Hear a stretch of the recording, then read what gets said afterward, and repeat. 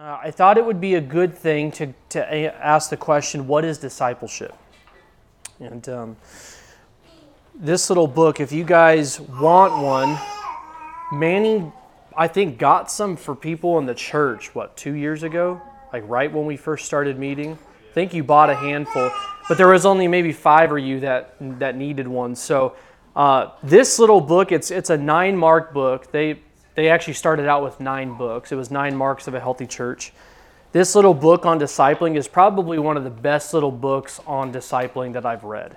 As far as just, it's clear, it's concise, it's a lot of Bible, it's just well put together. It's not everything on discipleship, but it's definitely a good primer. If you guys want one, let us know. We'll just get some for the church. So if you guys end up wanting one of these copies, let me or Manny know at the end. If we get at least a couple of you wanting one, we'll order some this weekend, and then we'll get some for the church. So this little book, Discipling by 9 Marks, is a pretty helpful book in that. So with the question, what is discipleship? I think it's a good season in our life to ask that question for a number of reasons. One is I think we're currently doing it as a church, which is a good thing. If you guys remember or don't remember, if you weren't here yet, we actually had a series within the church where we went through 6 things that we want the church to be about. And one of those things we want the church to be about is discipleship. So what do we want the culture of the church to be? There's a number of things. We want prayer, and we want, sound doctrine, and we want evangelism. And another one of those things is discipleship. We want the church to be marked out as a discipling church. And I do feel that as we have met over the number of years, we have been true to that desire. Obviously not perfect in that desire, but true to that desire. And I think as we've done that now the last couple of years, it's kind of like with other things in the church. Sometimes there's not a need when the church begins and everyone's new and you're teaching them everything, every little church distinctive and why we do this and why we do that, because you're just enculturating people.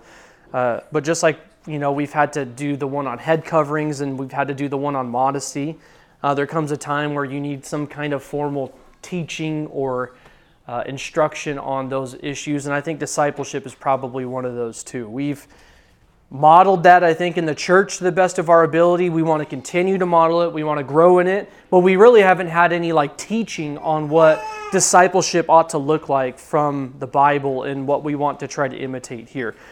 So as we were thinking about what to do next, we thought this would be a good time to do this. And another part too is, I think almost everybody in here is in a discipleship group. I mean, even some of you boys, I know meet with, you guys meet together at Nick's house and you bring your boys. I mean, that's a great place for us to be as a church, to be doing something like that. So I think it would be good for us to be able to cover that a little bit more formally and in depth in the scripture, what that is, because we're already doing it. And I think in doing that, there's one thing I want out of this is a good mark of a healthy church. This is my own mark of a healthy church, is you should know where you're at as a church and then where you're going. There's the proverb of take well to consider the condition of your flock. And like I said before, I think our condition is, by God's grace, good. I think we're in a good spot. But it's good to be able to look and see where we're at, where we want to go. And one of the ways I think we can continue to grow is to have some kind of teaching on this. So where we are and where we want to be is a good thing to ask. And as the church began and we entered into discipleship, and we've been doing it over the years, it kind of happened in a weird way too. For most of you, you guys were new converts or were converted after coming here, and we immediately had to jump into discipling, and it was there was not a lot of extra people who could then come in and disciple others, as other families have come into the church. And so with that is we had really desired from the beginning that with discipleship we would really have a model of one-on-one discipleship where me and Sergio, or Manny and Nick, or Jessica and Louise would be able to come side by side with one another, just living life together, and discipleship to take place in a context of just naturally being together, right? And that's what we kind of wanted the discipleship process to be, because ultimately I think that's what you tend to see in the Scripture as being held out as the discipleship process. But we're just not able to do that to some extent. That's not a bad thing. We're a very young church with lots of young members, lots of younger Christians, and we are currently in a different season where we're growing and we're praying and we're studying and we're learning so that we can begin to do that. And that's not a bad thing at all. But that's obviously different than what would be the ideal model of having people who can disciple and then are being discipled, and then that thing multiplies and continues and grows. So as I think about where we want to be as a church, that is where we ultimately want to be. We want to be someone new comes through that door, someone's converted in the church, someone brings in their family to the church, they're very new Christians, they're very young in their faith, or maybe they're just very immature in their faith and they're trying to grow. The goal would be to, all right, let's get you plugged in with somebody. Let's see where a good fit for you is to be with someone who you can walk alongside with and learn from. And so that's been our desire from the beginning. And I think this will kind of help, one, show, I think, the biblical background to that, and then two, some of the practical ways we can continue in our own discipleship groups now to continue to grow and then to move towards that ultimate end where, we're not meeting with 3 or 4 or 5 or 6 of you. Many of you are meeting one-on-one with somebody, or you're meeting, with 2, you're meeting in much smaller groups with the ability to really pour in to each other in your life. So that's kind of the trajectory and ultimately why I wanted to do this. So let's answer the question, and then we'll get into really the meat of this kind of halfway through. So I'm going to make this very basic. Some of this you guys are already going to know, so I'm going to try to spare going through all the biblical theology of discipleship. I think everybody here is on board with that. I think I wouldn't be saying anything new in talking about that. What I really want to get to is, how do we do it? What does the Bible say discipleship looks like? And how does discipleship actually get carried out amongst different people within the church, amongst girls and boys and men and women and husbands and wives and fathers and all these different groups that we have in here. Everyone has some kind of different stage in their life. What does discipleship look like in all of those areas? And so that'll be kind of the meat of this. But before we get there, I want to cover a few things for you guys. I actually want to ask the question, what is discipleship? So make sure we actually have some kind of clear definition as to what discipleship actually is.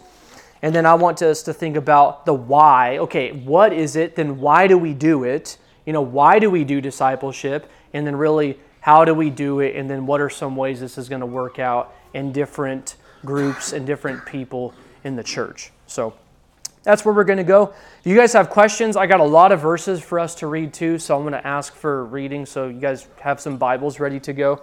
But if we have questions along the way, you guys can, please feel free to interrupt, raise your hand, and we can talk about it.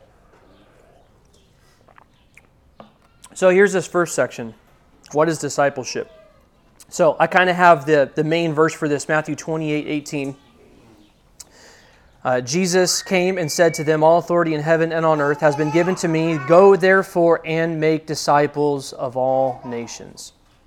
All right, so there's kind of like the key verse. Jesus resurrects, is about to ascend, and his commission to the church is to make disciples. So that to me automatically puts discipleship, it should, at least in my mind, put discipleship at the top of every Christian's board. So if we're thinking about anything else that the church does, discipleship ought to be up there in top priorities for what we do as a church, because that is what Jesus wants us to go and actually do. It's not just to proclaim the gospel, which you have to do to make disciples. It's not just to baptize, which you have to do to bring people into the church. And it's not just to teach, which you have to do for disciples, but it's actually to make disciples so that they end up doing what that Jesus says after that, teaching them to obey. So that's really important. So I would say this, at the core of discipleship then, a disciple is somebody, I'm going to give a very simple definition of a disciple. A disciple is someone who is a follower of someone else. That's discipleship. At its most fundamental root, discipleship is you are a follower of someone else in what they do, and what they say, and how they think, and how they act, and how they speak in all areas of their life. You are a follower of somebody. And it is the one who follows in the teaching and the footsteps and example of another that they recognize themselves to be a disciple of a discipler, if we could.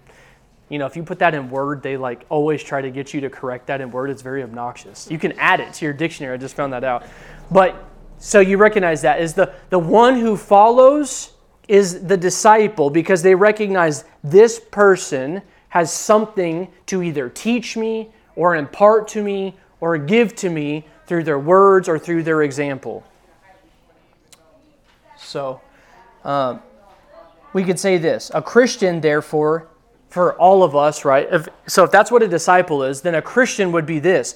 A Christian at their most fundamental core is a disciple or a follower of Jesus Christ, right? We're following, we're walking in the footsteps of Christ, and this is the fundamental reality of the Christian church based upon Matthew chapter 28. But what's important about this, and we can forget about this too, it's not just the reality of the church's mission, which is in Matthew 28, but it's actually at the reality of who you are as a Christian, right?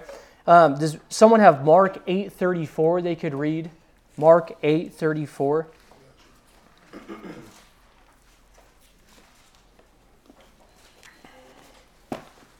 And calling the crowd to him with his disciples, he said to them, "If anyone would come after me, let him deny himself and take up his cross and follow me." Okay, so not only is it the church's mission to be a discipling people, actually at the fundamental reality of even existing and being a Christian is that you are and you are called to, right? It's your identity. It's actually who you are. You are a disciple of Christ, and it's the thing you're called to walk in, right? Who picks up the cross of Jesus Christ? A disciple. And then who takes that cross and bears the weight of it? A disciple. So there's a reality of identity with Jesus in the cross. I am His disciple. I am a disciple, and I am going to be called into discipleship, following after Jesus Christ. And that's very important, because there's no other way to think about your Christian life. And this has really kind of gotten screwy in the church in America. There was a book a number of years ago about, what was that book called? Someone might know it, but it was something premised along the lines of, don't be a fan, be a follower kind of idea. That actually may have been the book, Fan or Follower. Yeah, something like that. You know what I'm talking about? And this was huge. When I was a brand new Christian, I'm 19, I'm in a college ministry, this book was on fire.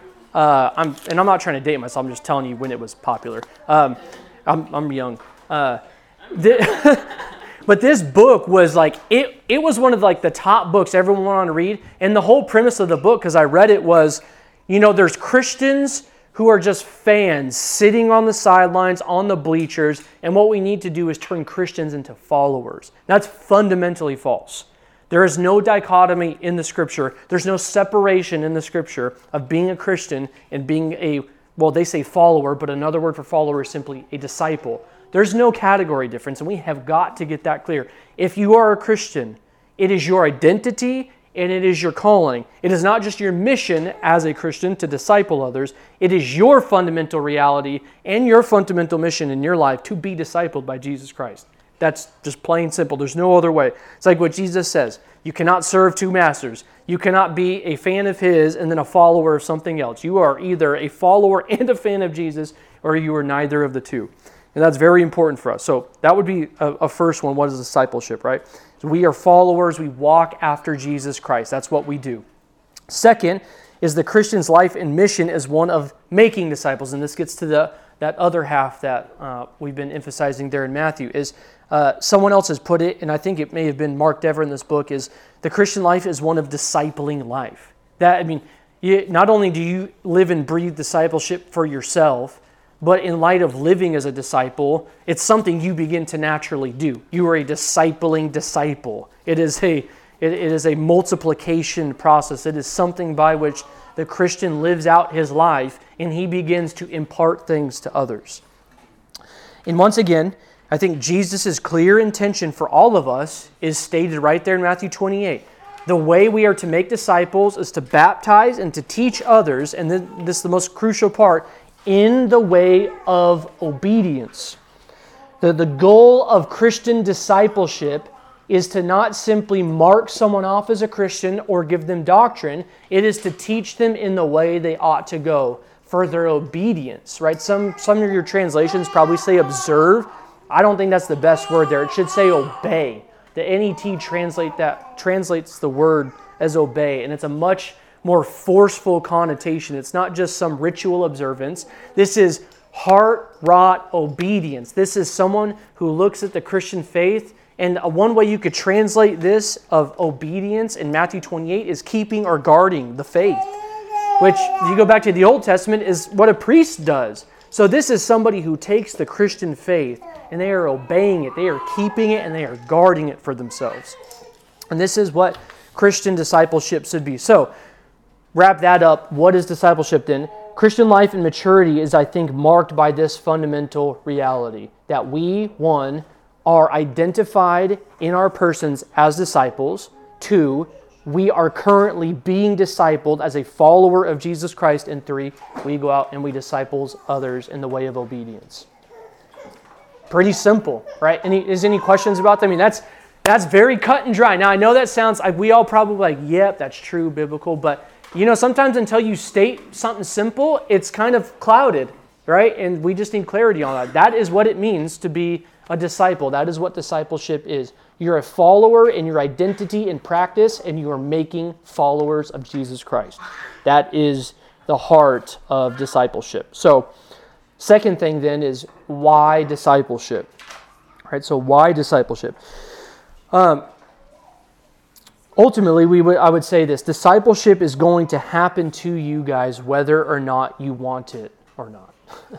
You will be discipled in the way of something. And this gets into something that we have really stressed over in sermons and meeting with you guys, and even in our ministry at the abortion clinic or even on the street, going out and taking the gospel, is what have we learned about human beings? Is anybody neutral in this world? Brethren, no. Nobody is neutral in this world. Everyone has a God. Everyone has a religion. Everyone has a set of commands and markers that they identify and follow with. And so we need to be very cautious as not only what are we to be as disciples, but why is it so important? Because ultimately, you're being discipled by something. You are being taught and trained in somebody's way. And we want to be a people who are not passive as Christians and just being discipled in whatever way seems to pass, or across our path, but rather we are intentional in going, I know the path, and that is the path of obedience that I want to follow. It's Jesus Christ's path. So whether or not you want to pursue that, you will be pursued. And whether you want it for good or not, it'll either be for your good or it'll be for your ill. And we need to be very, very aware of that. You're going to be influenced, you're going to be shaped, you're going to be molded by something. And if you in turn avoid Christian discipleship, you can guarantee that what's going to step in its place is going to be something that is going to ruin you as a Christian. That's just going to be the reality. So the question would remain for us then, it would be this. Who and what will disciple us, and what will we disciple somebody in? And that's another crucial question to think of. How you get discipled either by Christ and by the Word and by the Spirit or by something else will in turn affect how you disciple others, right? How your kids are going to pick up on what a Christian is supposed to be like will be direct influence on how you act and what you're being discipled in, right?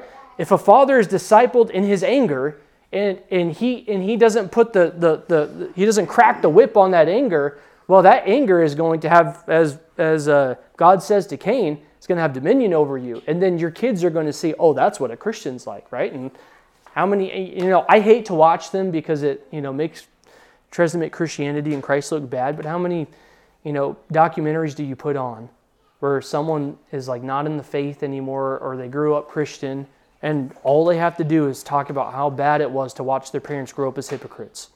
And you know what? As much as I don't like watching some of that stuff, there's got to be a level of truth to it. There's got to be an ounce of truth to that. Is people were discipled in the way, and they were careless in how they were being discipled. And you know what? They ended up discipling their family to say, Christianity really ain't that good. And they discipled their kids in something. So we need to know that when Christ, think about this, when Christ gives the Great Commission and then calls us as disciples to walk in the way, He's doing so with the highest degree of intentionality, right? Jesus knows this. He's intentional in what He did. And we get this from Jesus, right? This is very important. When we look at what Jesus does in discipling Himself, Jesus doesn't just start choosing His disciples on a whim, right? Jesus doesn't just choose the first 12 people. He's like, you know what? All right, I got the Spirit, and now first 12 people to walk by me are my next 12 disciples. That's not how Jesus did it. Jesus is very intentional in the way of picking out disciples. Jesus discipled because in His mind, it was a fundamental reality of shaping others into what? His image. And here's a couple of verses that I want to give you guys. So you get this idea in first the Old Testament, Deuteronomy 6:6-7, if someone wants to flip to that. And then we also get this idea of Jesus' intentionality here in Mark 3:13-14, if someone wants to turn there. So once you get the Deuteronomy one, just read that one, and then whoever has Mark, you read it after the Deuteronomy one. What's the verses? Deuteronomy 6:6-7, and Mark 3:13-14. All right. And these words that I command you today shall be on your heart. You shall teach them diligently to your children, and shall talk of them when you sit in the house, and when you walk by the way, and when you lie down, and when you rise. Right. Okay, so in thinking about that, what is emphasized in that call in Deuteronomy? What ought to be the principal reality for the Israelites? Teach. Right, teaching what? The word of living God. That's right. Commands, the word. This is, yes, God's word coming to the people. Hear, O Israel, my word. That's what they're literally He's saying all of life, the word ought to be what directs you, guides you, picks you up, lays you down, teaches your children, binds you hand, foot, all those different things. And we know Jesus Himself is, John says, is the embodiment of this very word, the very word of God made flesh. And so, what's He doing, right? And let's have someone read Mark 3 and then ask ourselves, what is Jesus doing in Mark 3? What's He doing? So someone read that. What are the verses on that one? Mark 3:13-14. I'll go ahead on it. And He went up on the mountain and called to Him those who he desired. And they came to Him. And He appointed 12, whom He also named apostles, so that they might be with Him, and He might send them out to preach. Okay. Now listen. I texted this to Manny and Nick today because I'm guilty of something. Mark is like he always gets the short end of the stick in my gospel readings, right? I love Matthew to death. It's probably my favorite. And then Luke is like pretty up there now. John's always been up there because of just how profoundly mind-blowing John is the whole way through. Mark is just like, man, Mark just is short. No one really writes about Mark's gospel all the time. I mean, Mark really gets the short end of the stick, but Mark is the only one who puts it like that of Jesus choosing out His disciples. I mean, what did it say about Him choosing them? Read that little part there just at 13. And He went up on the mountain and called to Him those whom He desired. Those whom He desired. I mean, brethren, listen to that. Jesus did not call these 12 by some whim of His imagination.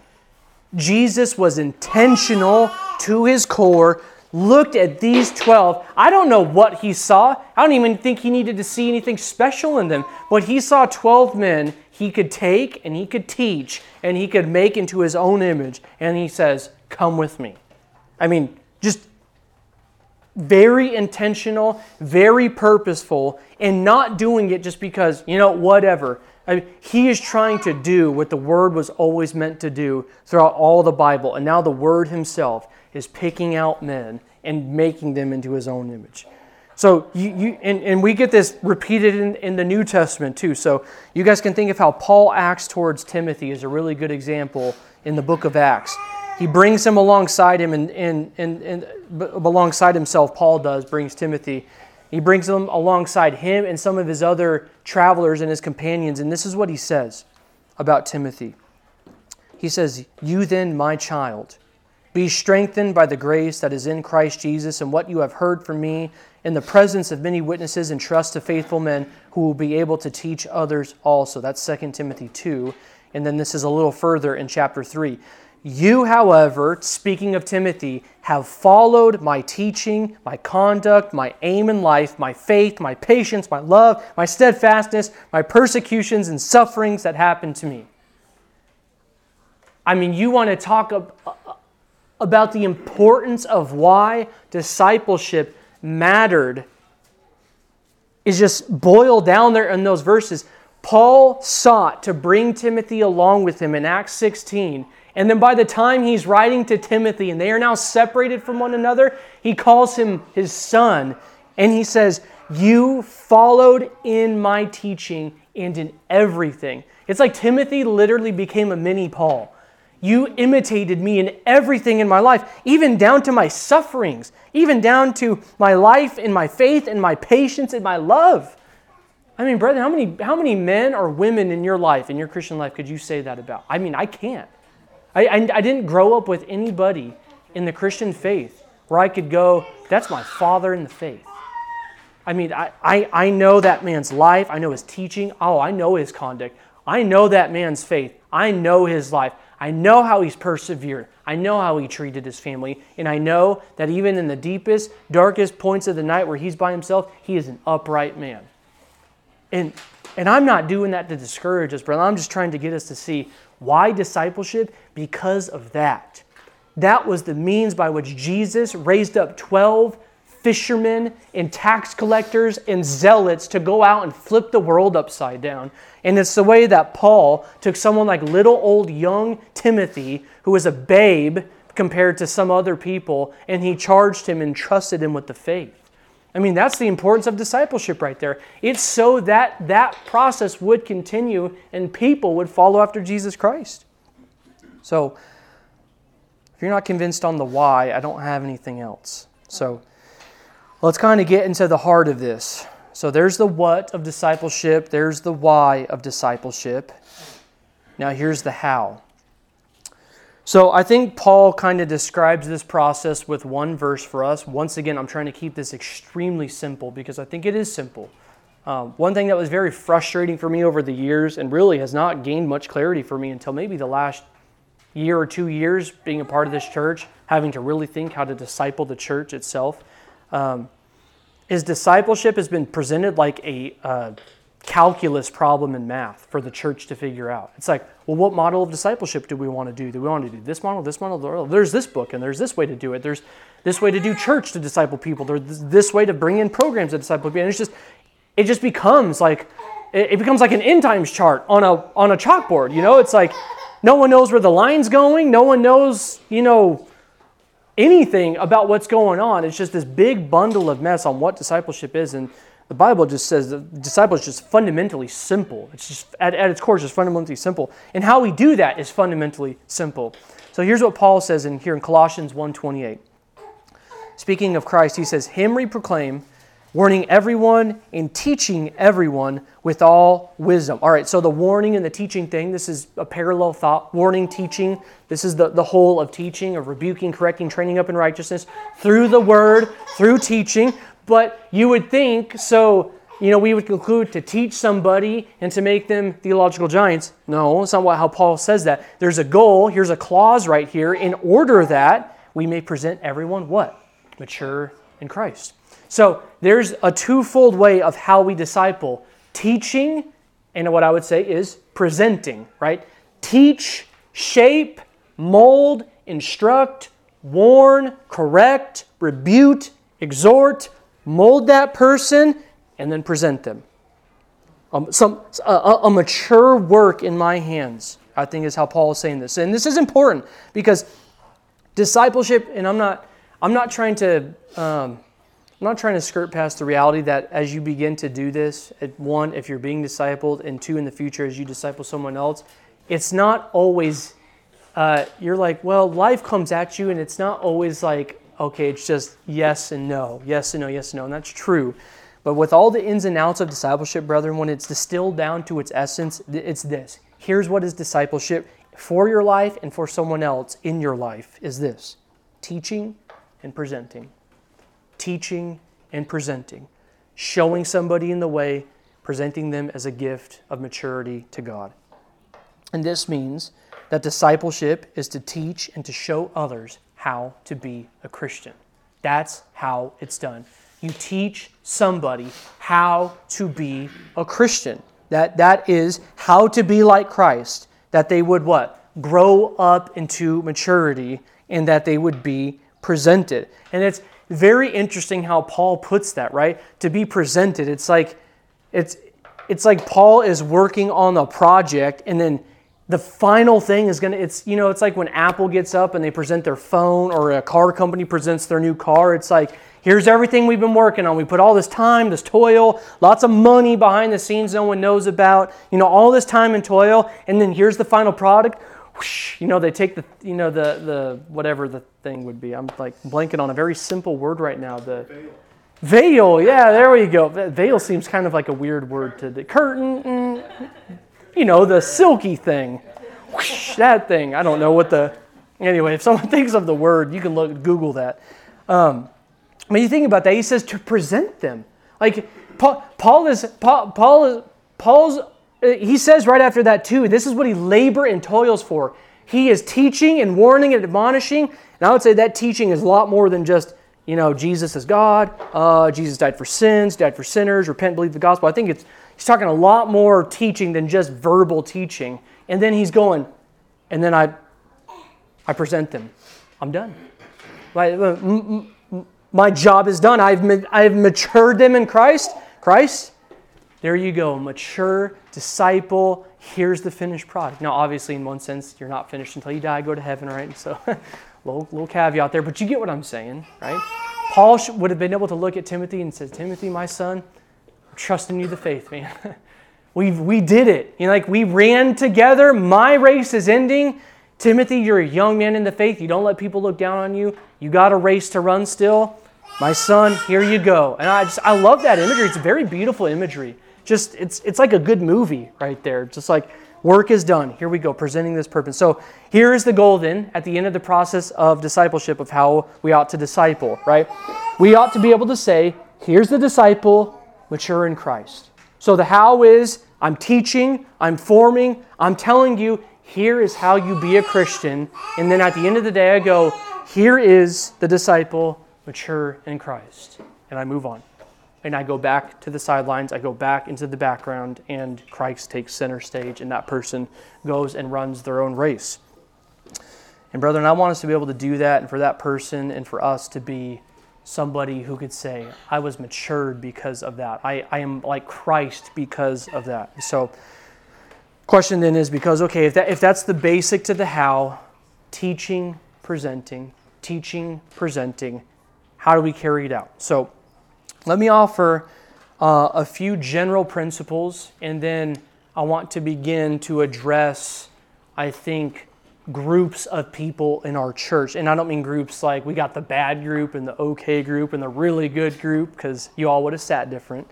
But really just different stages and areas in everyone's, I know we're pretty much a young church for the most part, but nevertheless, we have different stages. So how are we going to carry this out? So let me give you guys a few brief principles on the how, and then I want to focus on the specific areas. So here's the first one.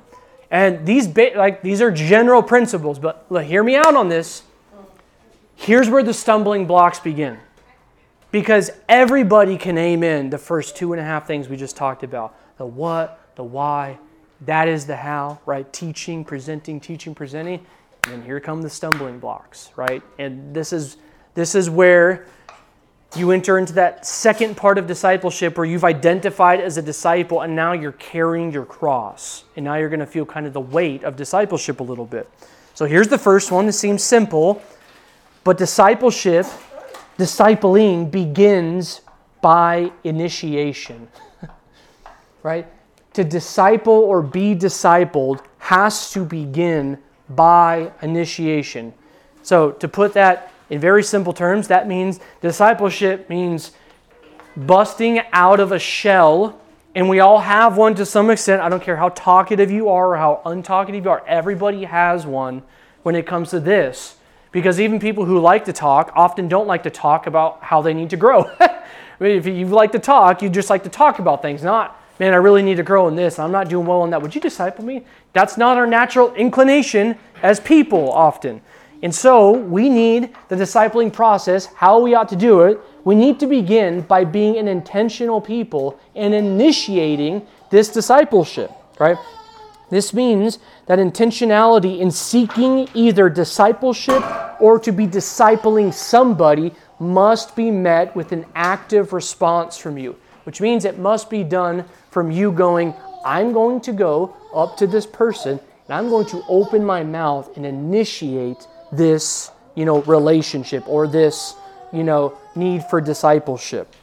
And now, I'll say this. I think this is ideally done by simply coming alongside of somebody, right? You guys are hanging out in the church all the time. I mean, we met this week on Wednesday. We met today. We're going to see each other on Sunday. I mean, we see each other a lot. We have a lot of things that go on. We see each other a lot. So ideally, it would be as simple as coming alongside somebody in the church.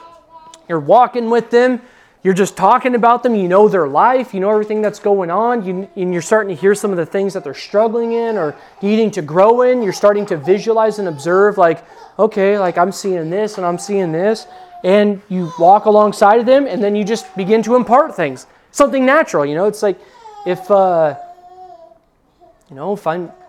spend the next few years wanting to impart things to Jackson, are there formal times where I have to sit my son down and say, son, this is what we do for this, or this is how we think about this? But no, where's the majority of our kids' learning going to come from?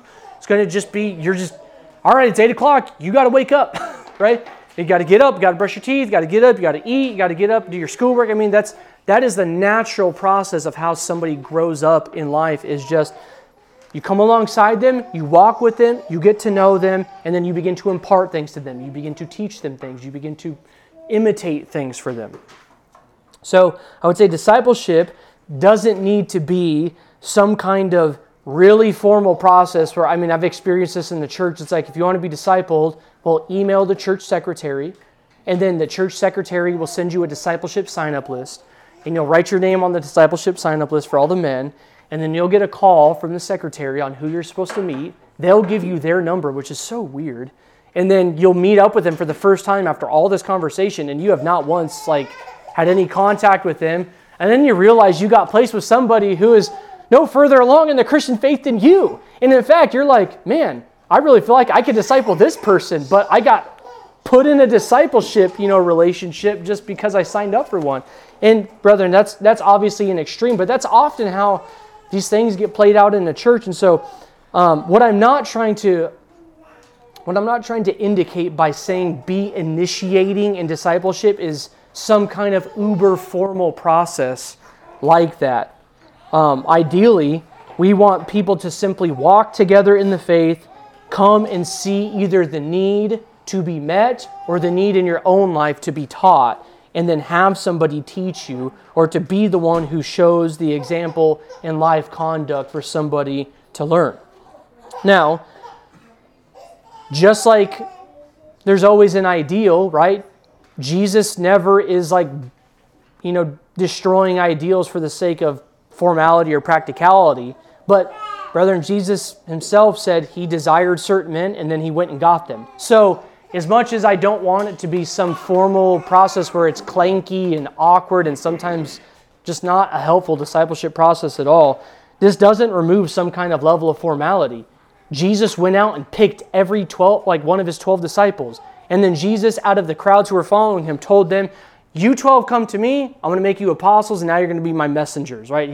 And then he was when the crowds left, who did remain with him? Who did he teach? Who did he walk with? What 3 did he pull away from out of the 12? Jesus was very intentional and somewhat formal in establishing that. So we can't avoid all of the formality.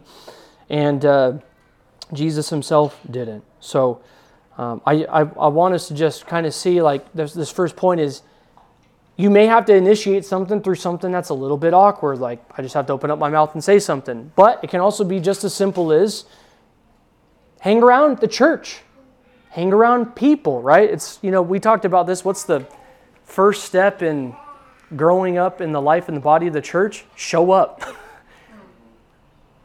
I mean, people don't want to hear that. They want like a really practical one, but hey, if you don't show up, and I'm not talking about, for the songs and the sermon tomorrow, that's good, that's biblical. But if you don't stay around to talk to Manny afterwards about how you thought the word hit you or applied to you afterwards, discipleship's not happening. At least not in the fullest sense that it could possibly happen. And the same thing with us. We could see each other and then wave bye to each other the same way we waved to each other as we walked in.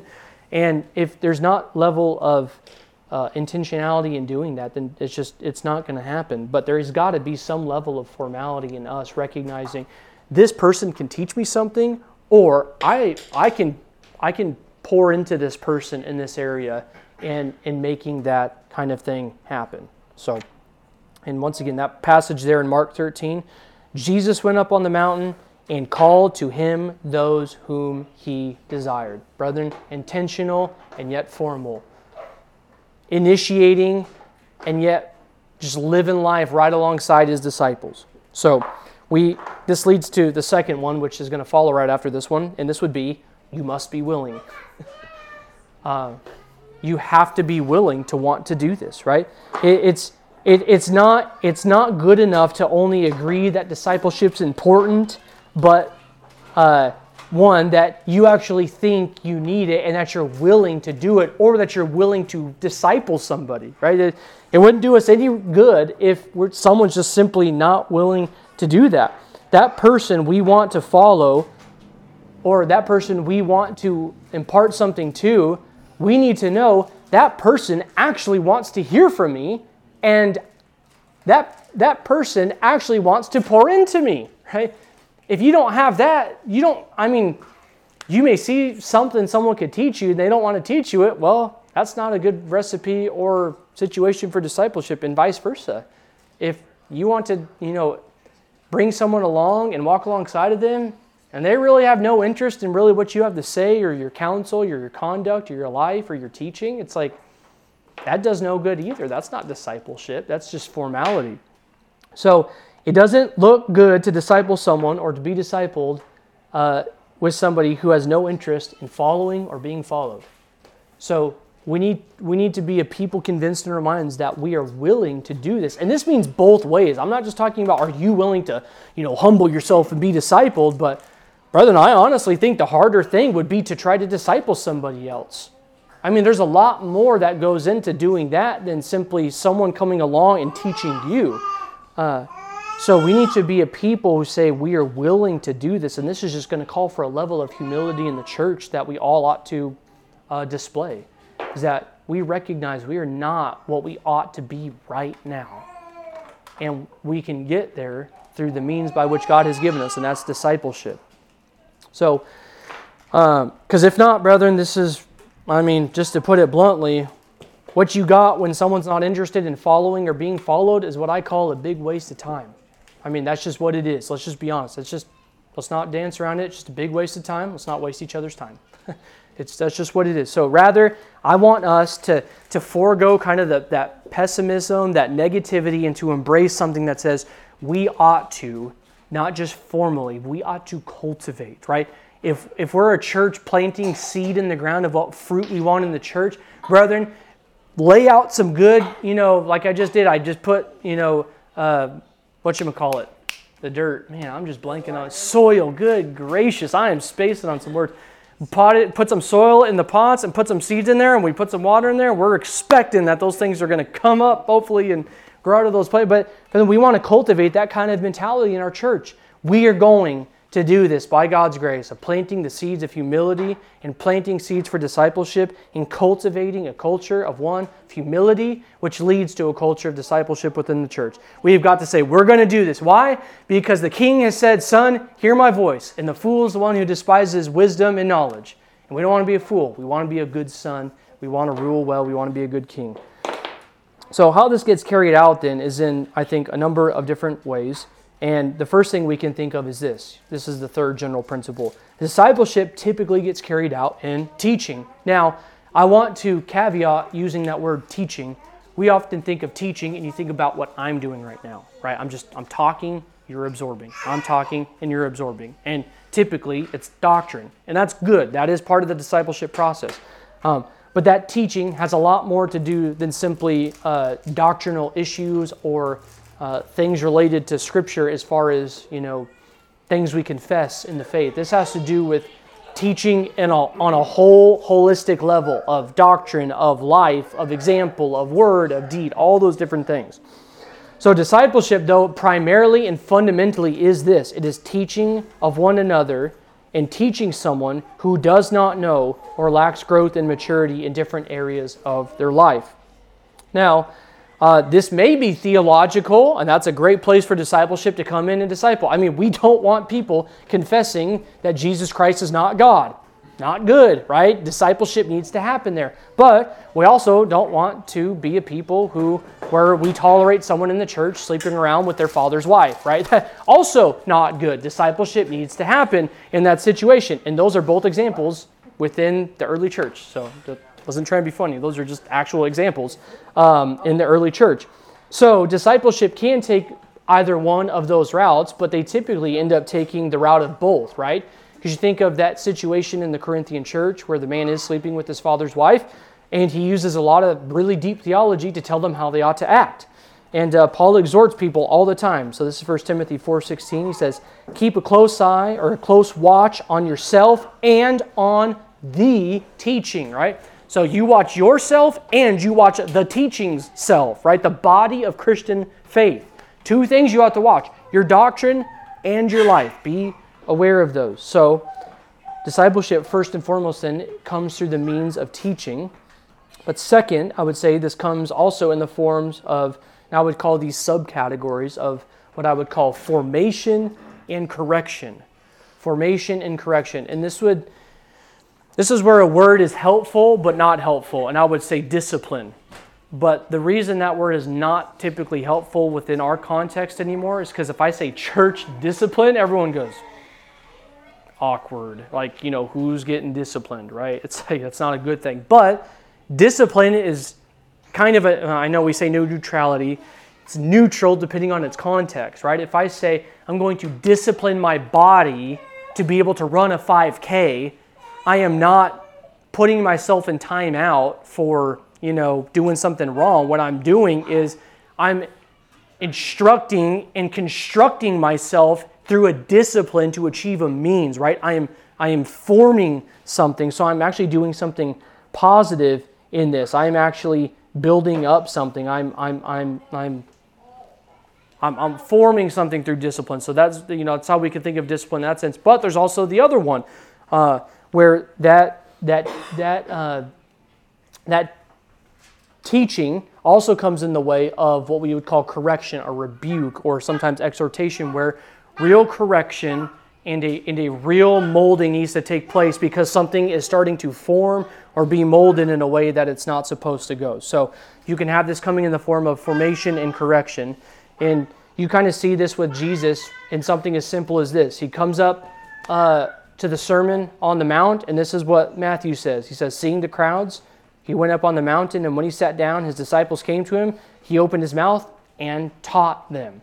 And if you go read through the Sermon on the Mount, it's a mixture of both those things. He's trying to teach to form, and he's trying to teach to correct and to rebuke. So you get that too. And third, and here's the one that I want to emphasize because it's going to carry us into these categories that I want us to consider for the end of this, and really I think the heart of this study, and what I really want us to get as a church. This third one is, I believe, most important, and it's that discipleship is done by modeling the faith before someone else to imitate. Discipleship happens by imitating and modeling the faith for someone else to then model and imitate for you. That is the most fundamental way that discipleship happens, and I believe it's the primary key or ingredient that the Bible gives us on how we ought to either disciple someone or be discipled by somebody else. So let's consider just a few passages. Some of these we've read, some of these we haven't, but I want you to just, and I only did 4 because I could have spent a lot more time doing this, but here's a few passages where I think this principle really comes out. So if someone wants to read again, Matthew 28, 18 through 20. Someone needs to read 1 Peter 2, verse 21. Hebrews 13, verse 7. 1 Corinthians 11, 1.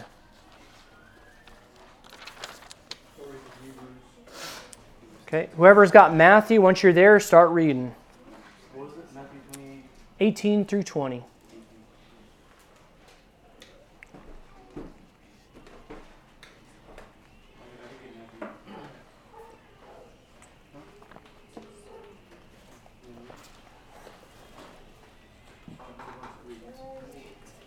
And Jesus came and said to them, all authority in heaven and on earth has been given to me. Go therefore and make disciples of all nations, baptizing them in the name of the Father, and the Son, and the Holy Spirit, teaching them to observe all that I have commanded you. And behold, I am with you always, to the end of age. Okay, perfect. So right there, we have that very principle embedded right there. Discipleship is primarily for the purpose and by the means of teaching so that somebody would obey. Well, brethren, how do you teach someone obedience? You show them obedience, right? You as a teacher not only teach them what they ought to obey, but this is that word right there, that obey, that is a present active verb right there. That is somebody is continually and doing it for themselves, walking and obeying in a certain way because they've been taught how to do it. Okay, so next one, 1 Peter 2:21.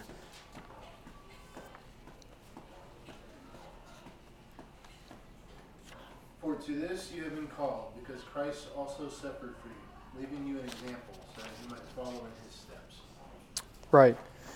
And that is a very simple and yet another profound one. Now, in that context, he's speaking about Christ's suffering, but no doubt in all of 1 Peter, the example that Christ gives then gets applied to how shepherds should shepherd the church, how wives should love their husbands, how husbands should love their wives. So I felt very confident in putting that one in there. For this you've been called. For this, that Christ, who also was called into the same thing you did, to live for God, to follow after Him, to be an image bearer of God, leaving you an example so that you might follow in His steps. I mean, think about Paul's words of the deposit of faith, and Peter just kind of uses a different language for it and says Christ's example. Now, yeah, that would include teaching, no doubt, right? It would include doctrine, but it's including everything that Christ did. His example that you would follow in His steps. Okay, so Hebrews 13:7. Remember your leaders, those who spoke to you the word of God. Consider the outcome of their way of life and imitate their faith. Okay, what two things? I think this is Paul. Sorry, I'm just throwing my cards out there. What do you think? What do you think the writer Paul is saying there? And what two things is he linking up there? What two ideas? Right? Imitate. Okay, yeah. So let me say this. Yes. What'd you? Yeah, their life.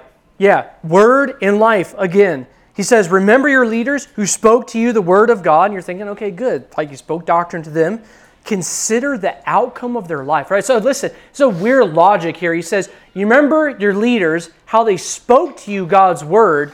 Now consider the outcome. It's like, consider the fruit of their word in their life.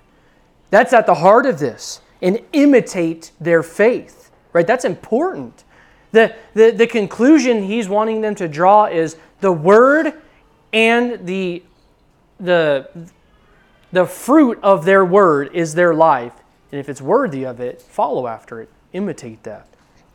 Last one, 1 Corinthians 11:1. Be imitators of me as I am of Christ. I mean, I got nothing out of that one. It doesn't get any simpler than that. Paul can look at people and say, imitate me as I imitate Christ. That's simple. That's discipleship. I'm doing, and listen, this is why this book is helpful. I think you guys should read this book. He goes through a number of objections in there. Because because we haven't even gotten to the categories, how do we begin applying this, right? I'm just trying to get you like the basics. But if you take all these basic principles right here, and then you start putting them in the context of actual discipleship, different people's lives, they're going to be, brethren, listen, you will probably think this to some degree. People will come into the church and will think this. So you just listen, this will happen in the life of this church. People are going to go, that's very arrogant. You guys are an arrogant people, thinking you pull someone alongside and you tell them, hey, you need to learn something. I need to show you something. I want to train you up in something. I want to grow you as a disciple. Or for someone to come to you and be like, hey, I'm not doing very well in this. Can you come alongside of me and show me and be like, well, brother, I'm not the discipler, man. I'm a slave of Jesus Christ. I'm just a wretched sinner, and that's just passive pride as well. Just a passivity to what the Bible is telling us to do. Maturity actually recognizes it's mature, but it knows why it's mature. It's mature because it follows after the true example of maturity, and it is then able to say to others, follow after me as I follow after Christ. That's the way.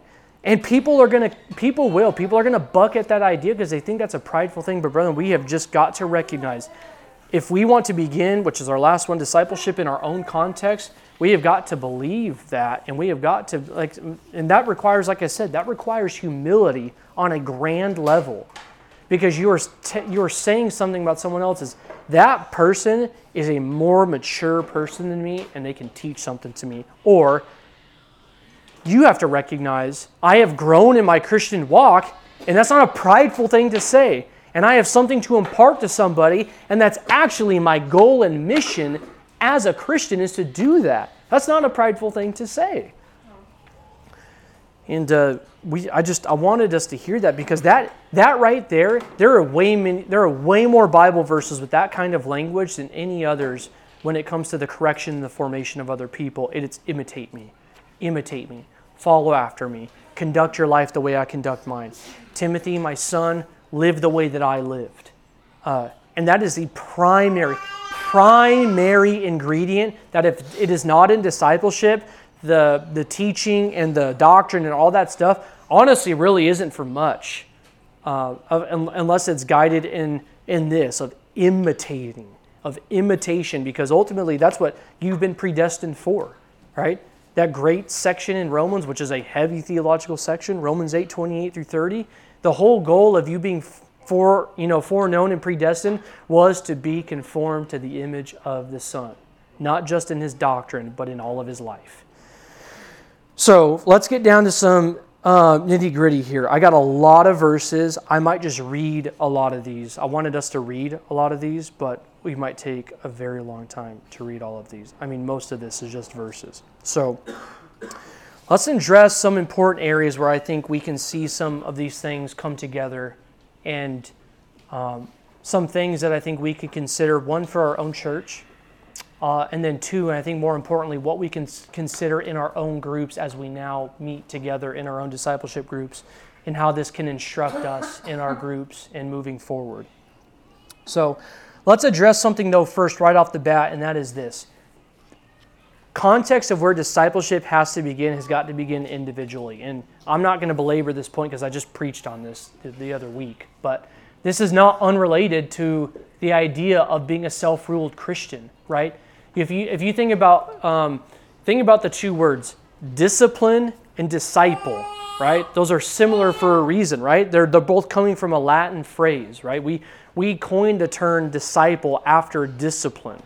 That's where we get that. So the disciple is ultimately someone who is a disciplined person. So discipleship in our context, first and foremost, begins with us on an individual level.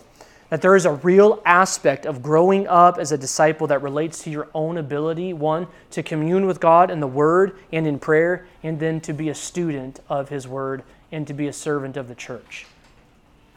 I mean, that is the most, if that can't happen, And that is the first rung. Can't commune with God in the Word and in prayer, the discipleship process ain't going to go anywhere. That individually we have got to be a self-ruled people on that. And now that doesn't mean, hear me out on this, I want you to be encouraged by this, that doesn't mean everyone looks exactly the same in that, right? Not everyone is the veteran 20 years of prayer and the Word under his belt kind of person. That's fine. Just where are you at and where are you going needs to be the thought in your mind. And that needs to be on an individual level. I need to commune with God in the Word and in prayer. And I need to do that to the best of my ability, given my situation in life, given my time, given my stations that I am called to be in right now. So, and once again, we think about the Proverbs the other day. That's how the Proverbs holds out a disciplined people, is those who consider wisdom and instruction, and they don't push it aside. They're not fools. And this includes, and listen, for Jackson, my own son, for you boys, younger, girls, Nicolette, all of you guys, for you as children, for you as young adults, for all of you in here, doesn't matter if you're married, kids, single, Lydia, Luis, older in age, not married, don't have kids running around the house anymore. This is important. This includes every single person, right? Discipleship does not get pushed off the shelf because I'm 9, and I've been baptized, and it doesn't get pushed away because, you know what, man, and I'm not aging you, I'm just throwing a number out there, okay? Didn't want to think like, man, why would you do that? It's not like, hey, 65, I'm just going to collect some retirement and Social Security and do the, how John Piper says of, 66.5. Listen, you look a 65, okay? You look younger. But, and it's not picking up and just walking by the beach, picking up and listening to seashells all day. Right? It's not like the prime time to be disciples when you're young and youthful and energetic and you're young, father or mother, husband or wife. Brethren, it's the phrase you hear as you listen to other people. It's all of Christ for all of life. That means discipleship, whether you're 9 or you're 90.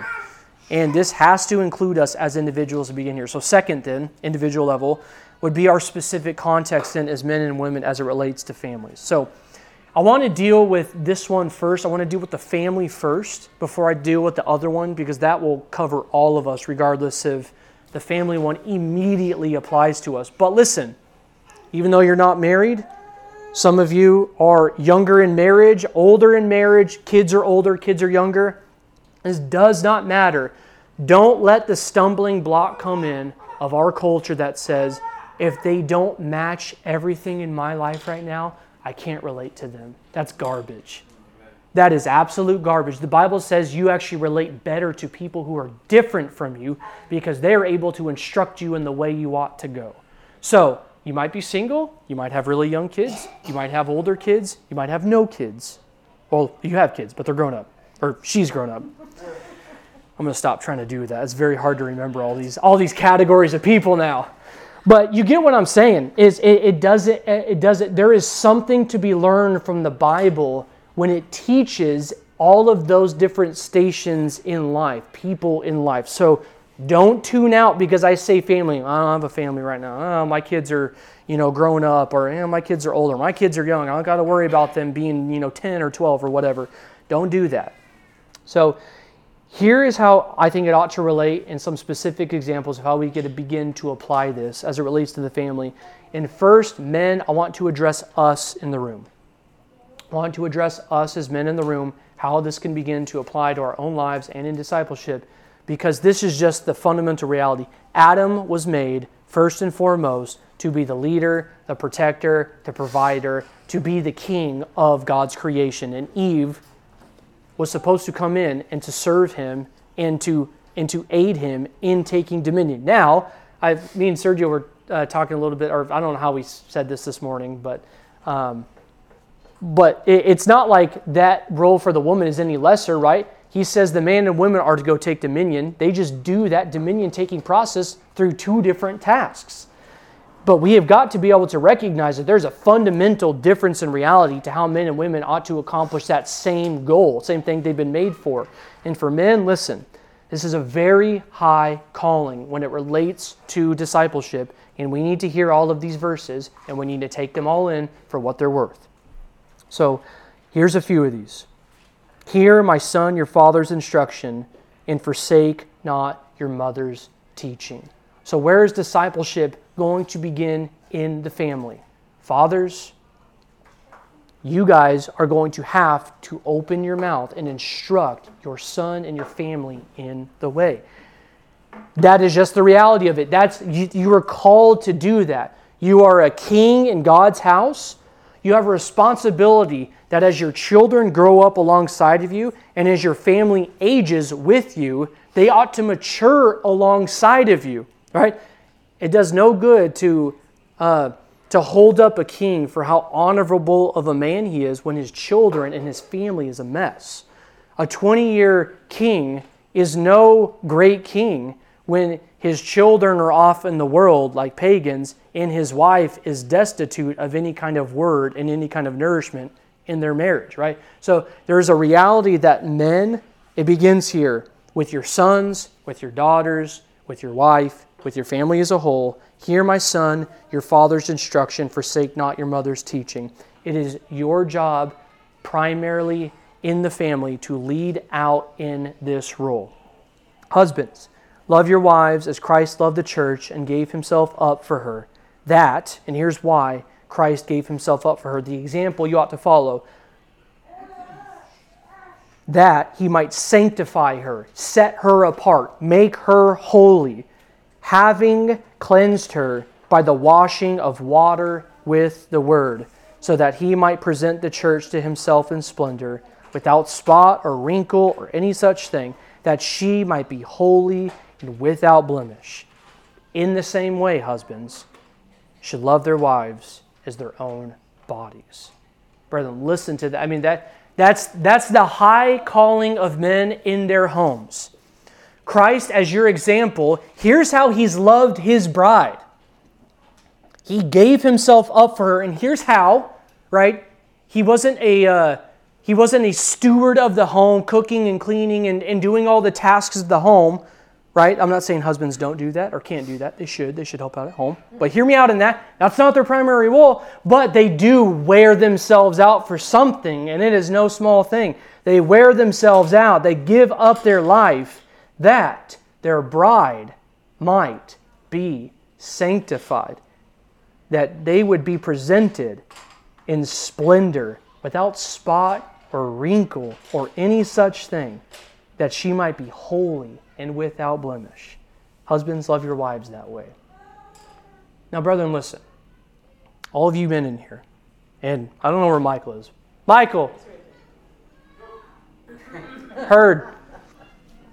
This does not mean you have to be Mr. Super Theologian. That's not in the text.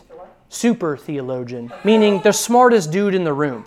You don't need to be that guy, because that's not what the text is calling you to.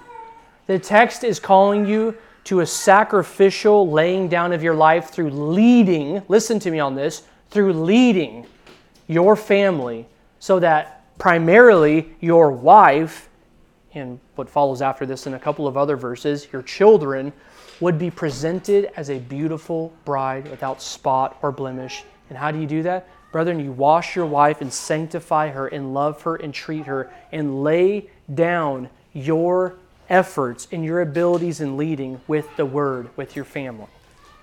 Now, brethren, listen. Have Christians obeyed that for the last 2,000 years, and they were never a John Piper, or they were never a John MacArthur, they never were a Vodi Bakum? Yes.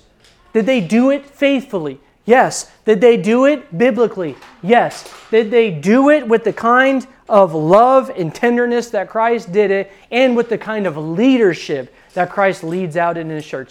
Oh, you better believe that they did. So, brethren, don't let an excuse come up or to let the stumbling block come up that says, well, I'm not the smart. Brethren, you don't have to be the smartest guy. You don't. But you do need to be the leader. You do need to be, I was going to say the leaderist guy. You do need to be that man in your home. Maybe not the smartest, and that's fine, brethren. God's not called you to do that, but He has called you to lead. He has called you. The how to lay your life down is to love your wife well, and to present her with the Word. Now, yes, in times that means you are responsible, men. If you are responsible for sanctifying and washing your wife in the Word, well, yeah, that means at times teaching. But brethren, how well will your marriage go if the only thing you ever do with the Bible in your home is, hey, you come sit down, I want to teach you something right now. It's important. Now, let me give you the doctrine of end times. And every wife, well, maybe not everyone, but most are like, like snooze, like kids are screaming in the other room. No, okay, that's not it. But, brethren, what is the Word to you? It is a light unto your feet, or a lamp unto your feet and a light unto your path, right? It's supposed to be something that guides you in every way that you walk. And, brethren, you're going to have times where you're going to have to comfort your wife in the Word. You're going to have to lead out into it. Not let your wife comfort herself. You're going to have to instruct your wife in the thing that you should do for your home. You're going to have to lead out into that. You're going to have to be Christ laying down His time and His ability to lead out in your home that way. You are going to have to be the one who applies the Word to His kids and leads out in doing that in the home. And you can do that. Brethren, listen, you can do that in your home and not be the guy who's read every single book on his bookshelf. You can do that by simply loving the Word of God and praying to God, and then leading out in your home to present your family the best you can as spotless before Jesus Christ. And that's going to begin with your wife. So here we have another one here in 1 Peter. Likewise, husbands, very similar language, live with your wives in an understanding way, showing honor to the woman as the weaker vessel, since they are heirs with you of the grace of life, so that your prayers may not be hindered. Brethren, listen. Once again, I think this relates to Paul's own words, and Peter is putting it in different words. How do you wash your bride with the Word? Well, one way you do it, you live in an understanding way. You apply the Word in how you treat your wife. Right? Do you live in light of your home in an understanding way with your wife? Or is it constant frustration, butting heads, your way, my way, the kids' way? Or is it one in which you're able to lead in such a way where you not only lead strongly, but you lead in an understanding way with your wife, understanding that the Bible holds out to her that she is the weaker vessel, not lesser vessel, but a weaker vessel. And brethren, listen, if that's God's vessel, one in which He says is an heir of the grace of life, brethren, if I order a package and you deliver it to me and the package said handle with care and you kick it and throw it, sorry Michael, and you kick a package at your front door, I'm not going to be very happy with you, right? It said handle with care. And brethren, we need to recognize this. We are talking about our brides. We are talking about our wives. We are talking about those who are going to inherit eternal life with us. There is a way to lead that is firm, and there is a way to lead with firmness that also comes alongside of it. Understanding, handles with care. And that is one way in which you begin to wash your wife and sanctify her in the Word. How will your marriage and things begin to transform and to continue if you begin to live with your wife in an understanding way? Brethren, you know what happens when your wife lives with you in an understanding way? She follows your lead. She will follow your example. She will follow your voice. And we need to be convinced of that. Here's another one, wives. Wives, submit to your husbands as is fitting in the Lord. Husbands, love your wives and do not be harsh with them. Children, obey your parents in everything, for this pleases the Lord. Fathers, do not provoke your children, lest they become discouraged. That's Colossians 3:18-21. So here Paul again, rapid fire through these again. But here he says, husbands, love your wives, and once again, do not be harsh with them. Brethren, that is the weaker vessel you handle with absolute care. You lead, you wash, you present, you lay down your life through leadership, but you take care that you do so in an understanding way, and you take care that you do it in a way that is not harsh. Brethren, what person do you want to follow who just berates you time in and time out?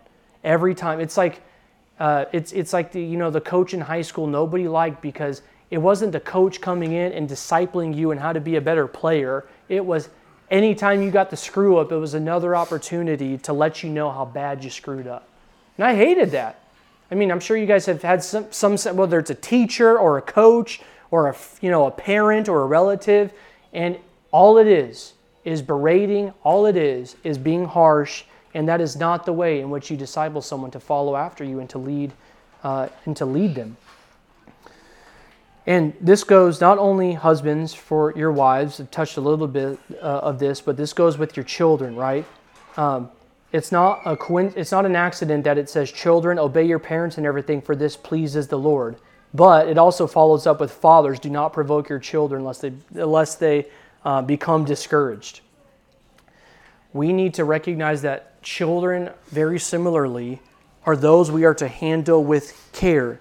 And the way that our children and our wives are going to respond to our leadership in the home, our discipleship in the home, is going to be in part how we apply the Word to them through how we speak and through how we act. Yes, the Word has got to be there. It's got to be the fundamental thing guiding your discipleship. But the Word itself will fall void and empty if it is not met with somebody who has embodied that Word in their actions and in their life.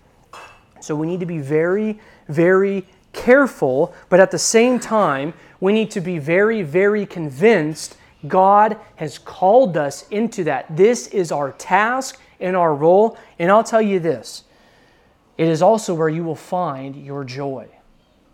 If that is where God has stationed you, the way that He made you was to find joy in doing this, brethren, don't think for a second this task will not produce the gift of joy and of a plentiful harvest for you. Believe it and do it. So here's another one. Children, obey your parents in the Lord, for this is right. Honor your father and mother. This is the first commandment with the promise, that it may go well with you and that you may live long in the land. Fathers, do not provoke your children to anger, but bring them up in the discipline and instruction of the Lord. And once again, there's a good book on this called The Paideia of God by Doug Wilson. And he does a very good job of showing this does not mean you're super theologian when it comes to this. But you know what it does mean? The way that you lead is the way that you, one, are enculturated into Christianity and how you do that for your family, right? Is your life marked, whether you're the smartest in the room or not the smartest in the room, by one who is enculturating his family in Christian worship and in Christian life? That's what he's telling you to do, is to bring up your kids in the discipline and in the culture or the instruction of the Lord Jesus Christ. And brethren, this is a high calling, but this is something that we need to be convinced that just as Christ laid down His life for us as the church, will Christ mete out His reward for His suffering? Well, yes, right, thank you. Right, those missionaries who they cried out to and they said, is Christ not worthy, right, to receive the reward for His sufferings, right? Is He not worthy? And brethren, He most certainly is. Do you think you will be worthy of the reward for your labor and your toil, of patiently and gently, but with firmness and leadership, discipling your wife and your children?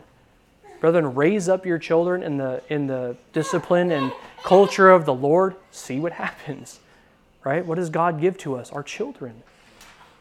What does God give to us if we honor our wives the way Christ honors us as His body, and we lead out in our family in a way that is understanding and not harsh? Brethren, you will have gained your bride, pure and spotless, for that final day. That's what is laid out for you. I mean, that's your reward.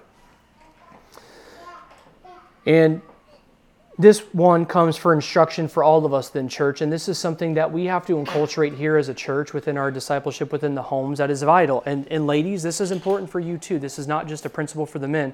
You have to believe that the men are bound to do this. The men are made to do this. That men ought to do this, right? What kind of women ought you to be if the men are lazy in doing this? Well, you be a Deborah and you get the men riled up to do something, right? This is not for the women to just go, well, we'll let the guys, sit back and we'll see how it goes, right? Now, I'm not saying you berate, right? I'm not saying you criticize, but I am saying is you encourage and you do whatever you can to facilitate your husband being the leader in his home, because this is not just some formal thing God set up to go, men will lead and women will follow. This is how creation has been structured. Listen to why this is such an important principle for the men to be leading out in something like this, and why it's the responsibility of men and their families to do this. Therefore, an overseer must be above reproach, the husband of one wife, sober-minded, self-controlled, respectable, hospitable, able to teach, not a drunkard, not violent, but gentle, not quarrelsome, not a lover of money. He must manage his own household well, with all dignity, keeping his children submissive. For if someone does not know how to manage his own household, how will he care for God's church? He must not be a recent convert, or he may become puffed up with conceit and fall into the condemnation of the devil. Moreover, he must be well thought of by outsiders, so that he may not fall into disgrace, into the snare of the devil. 1 Timothy 3, 2 through 7. Now, you're probably thinking in your mind, that's a text about pastors. So why would you say that's a call for men? Well, brethren, listen. In that text, back in verse 1, Paul says, if any man desires to be an overseer, what? He desires a good thing. What ought the man to be like in the church who desires such a thing? Well, he ought to be that kind of, listen, not that kind of pastor. Let's get that thought out of our minds. Oh, this is what a pastor needs to be like. No, brethren, this is what men need to be like. That qualifies someone on a most fundamental level to even be considered to be a pastor. And notice most of that is all character and the ability to lead one's life and household well. And that is the responsibility of the man, and that is the mark for the men then who will lead the church. It is not as if that men get appointed in the church and then they ought to become and strive after those things. When Paul tells Titus to go appoint elders in every city and instruct the men to carry on the faith, you know what Titus is looking out into his church, and you know what he should be seeing? I see a lot of really good, faithful men. Self-ruled, self-disciplined, households are in order. Now let's see the ones who desire to teach and actually have a gifting to teach. I mean, do you see where the fundamental gate of that search begins? It begins by looking out at the men in general and going, all right, I got men like this. Now who desires to actually be one, right? Because not everyone who's like that ought to be like that. But he's got to find a man who does that. That ought to be the conduct and the character of every Christian man within the church. Brother, there is just a reality to that. An absolute reality to that. That the husband is not just the practical means by which the family ought to look to for its guidance. That is how God has built humanity. Men, that's how you were made. And if you want to embrace manhood, then you need to embrace what the Bible holds out through you in following Jesus Christ and His example and leading out in those things. And that is where, in a very specific context in the family, where that needs to begin. Now, that obviously has lots of implications for women in the family, and I'm not trying to even skip over those for you women at all, but I'm really trying to emphasize what needs to be primary, right? What needs to be absolutely primary are those things within our families, and I think the rest will inevitably follow. Yes, there's all those things in the scriptures of women, submit to your wives, as the church submits unto the Lord Jesus Christ, and what does He say? In everything. Right? Not in some things, not in small things, not in one big thing that you let slip by and slide by, in everything. And there's all those instructions in that. But, brethren, the way that this reality, this fundamental reality works is the men lead out in the discipleship of their homes with their wives and with their children. And this will bleed in, I think, to a couple of practical things right here at the end too. So, Let me address the last thing, and then I want to address how we can begin viewing this as men and women and how it's going to kind of go look in everything. So last one right here. Third would be this. What does this look like amongst men and women in the church? And let me read a couple of verses here for you. This one is coming from Titus. This is going to be my primary text for this because, right, we can talk about the family, which is good. The church is often built up of families, but it is most, at an even more basic principle, is built up of men and women. So how do we as men and women begin to be discipled and disciple one another in the church? So this is Titus 2, 1 through 8. But as for you, speaking of Titus, teach what accords with sound doctrine. Older men are to be sober-minded, dignified, self-controlled, sound in the faith, in love, and in steadfastness. Older women likewise are to be reverent in behavior, not slanderers or slaves to much wine. They are to teach what is good, and so train the young women to love their husbands and children, to be self-controlled, pure, working at home, kind, and submissive to their own husbands, that the word of God may not be reviled. Likewise, urge the younger men to be self-controlled. Show yourself in all respects to be a model of good works, and in your teaching show integrity, dignity, and sound speech that cannot be condemned, so that an opponent may not be put to shame, having nothing evil to say about us. So let's ask for a moment then how this relates to men and women within the church, because I think this really gets into, I think the most practical thing for us, yes, the family is individually, yes, very practical for every one of us in this room. Yes, the family, because most of us are in a family. And if you're not, those things ought to prepare you to disciple you in the way of having a family in the future. But as we meet in our own groups, as we meet in men and women's discipleship groups and in smaller groups, how does this process of discipleship relate to how we do discipleship within those groups, right? How do we do discipleship as men in our groups as we meet together as men, and how does that relate to you women meeting in your smaller discipleship groups and discipling one another? So for women, I want to begin here. So you guys notice here that what he begins to draw out there, I think it's in verse 2 or 3. I just have it written in my notes. But he says here, older women, what? Likewise are to be what? Reverent in behavior, not slanderers or slaves to much wine. They are to teach what is good. And then here is what is being clarified or drawn out as to what older women in their character and conduct should be instilling to other women, what he says, younger women in the church, what they are to teach.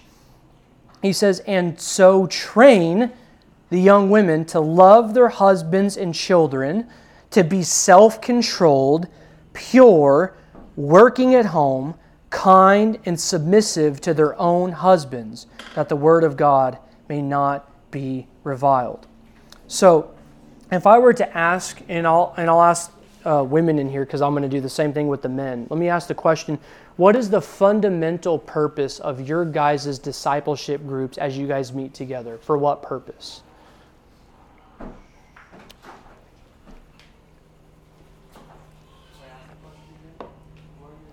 For the women in here, as you guys meet in your discipleship groups, according to those verses in Titus, what is the fundamental purpose or result of your time together? What should it be?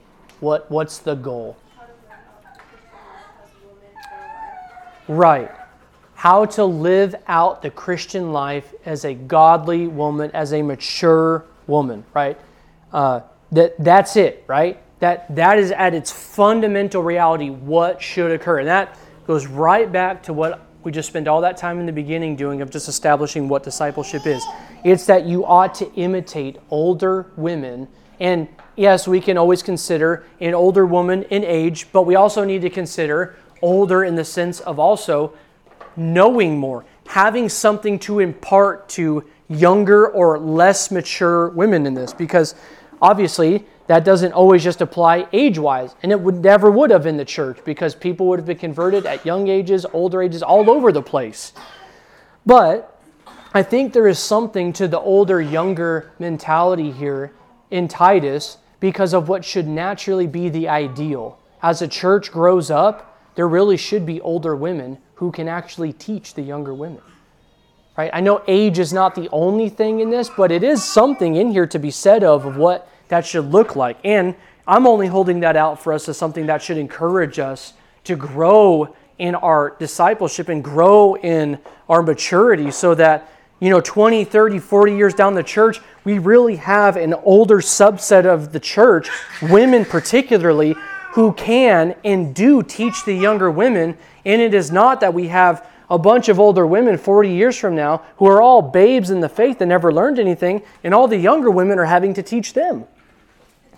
There's a reality here that would be the case, but the most fundamental reality would be this: women, as you guys meet for your groups, whether it's during the week or on whatever day you guys meet together, your goal in your groups should be that the older women or somebody is imparting something to you all, or vice versa.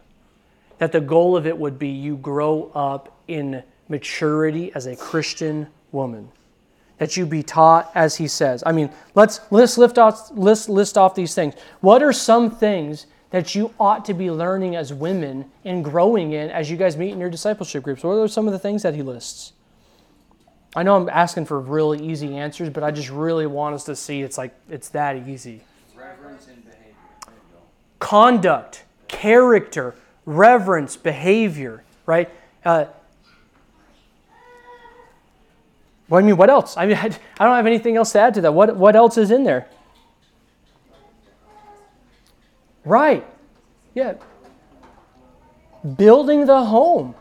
Right? And for us in here, we have a lot of young moms in here. We don't have a bunch of moms with, older kids who have spent all that time building their home. But nonetheless, there is something for someone to say, here's how I have began to build my home. Here's how you can build your home. Here's how you can do this. Here's how you can do that. It's to the building up of your home. Right? What else?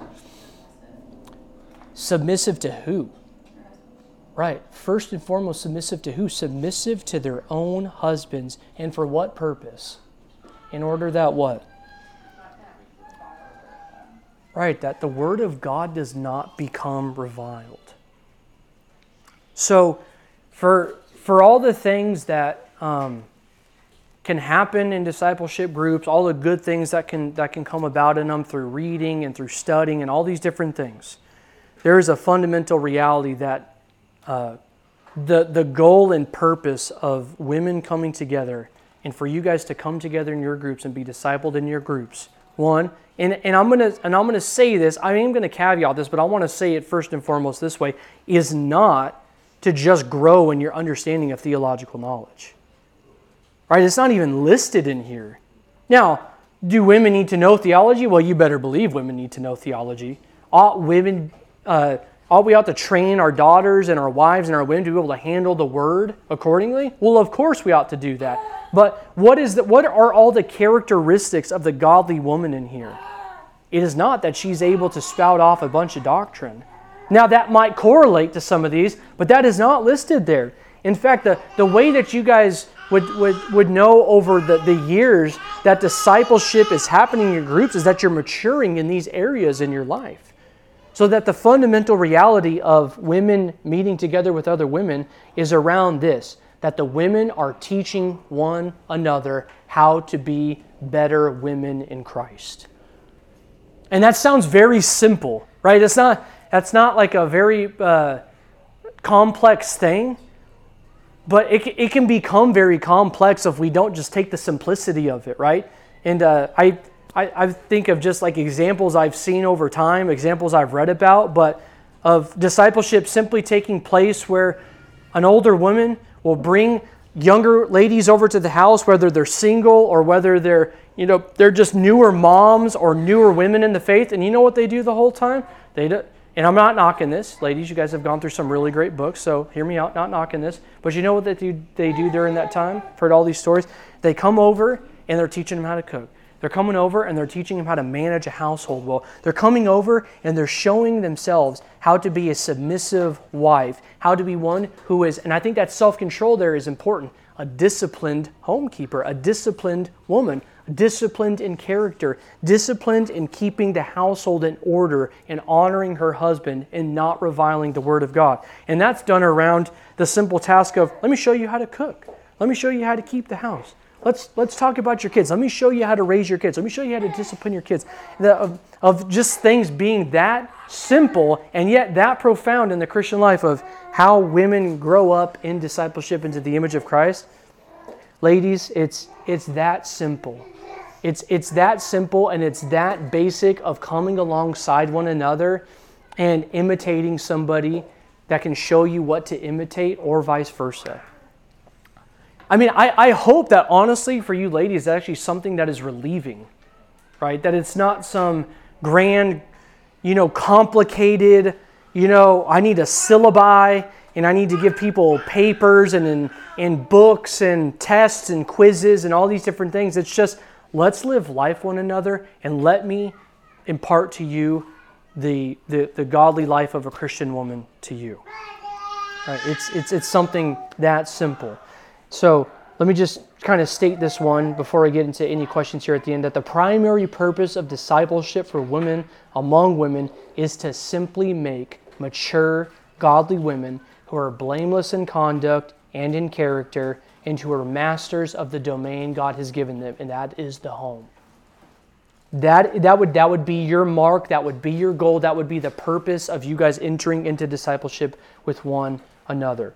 So this second one, last one, would be for men. Now men, let's look right back here to Titus 2 because this instructs us right here as well. Right? Older men are to be sober-minded, dignified, self-controlled, sound in faith, in love, and in steadfastness. They are to teach what is good, and so train the young, I jumped to the verse with, likewise, urge the younger men to be self-controlled. Show yourself in all respects to be a model of good works. In your teaching, show integrity, dignity, sound speech. So men, the same thing. But notice here that there's a few other additional aspects to this that are slightly different than women. Right? There's a lot of this that bleeds over, where what ought we to do, men, as we meet together, as we come together around the Word, as we come together around discipleship, it should be that we are teaching younger men, through older men, how to be godly Christian men. And how they ought to do that? Well, the biggest ones right here that jump out are the same thing with the women teaching the younger women. It is to be godly in conduct and in character. It is to be someone who is self-controlled. It is someone who is sound in the faith, in love, and in steadfastness. Now that's important because that's sound in the faith, and then when it comes afterwards of showing yourself in all respects to be a model of good works, in your teaching show integrity, there is an aspect that not only in discipleship of men, ought men be pressing and forming one another to say, brother, let me show you how to walk as a man of God. Let me show you how to walk as a husband. Let me show you how to walk as a father. But we have the teaching aspect.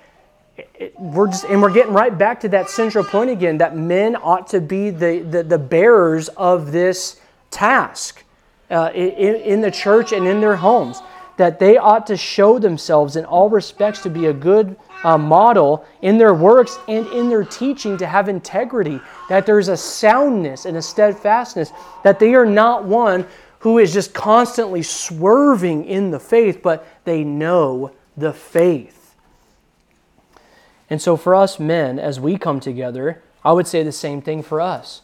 The primary means for us, and this could be done in different ways, is not simply to just open up a book or a Bible and discuss theology, but it is to push and to challenge and to sharpen and to mold not only how we read, how we understand, how we apply scriptural teaching and doctrine, but also how we live our life, how we walk as men, how we operate and function as fathers and husbands.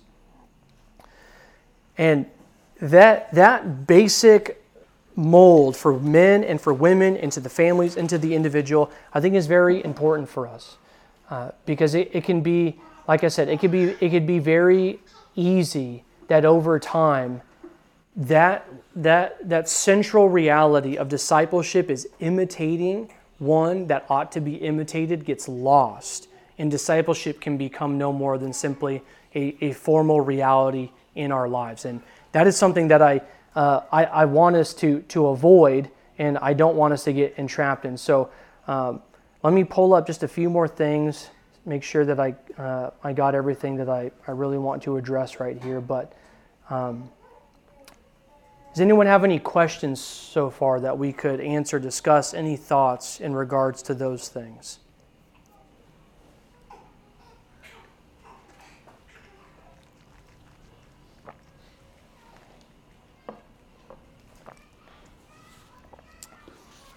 Well, let me say a few as we close, and then if there's any questions or any conversations or discussion we can have on this, I think we can have more.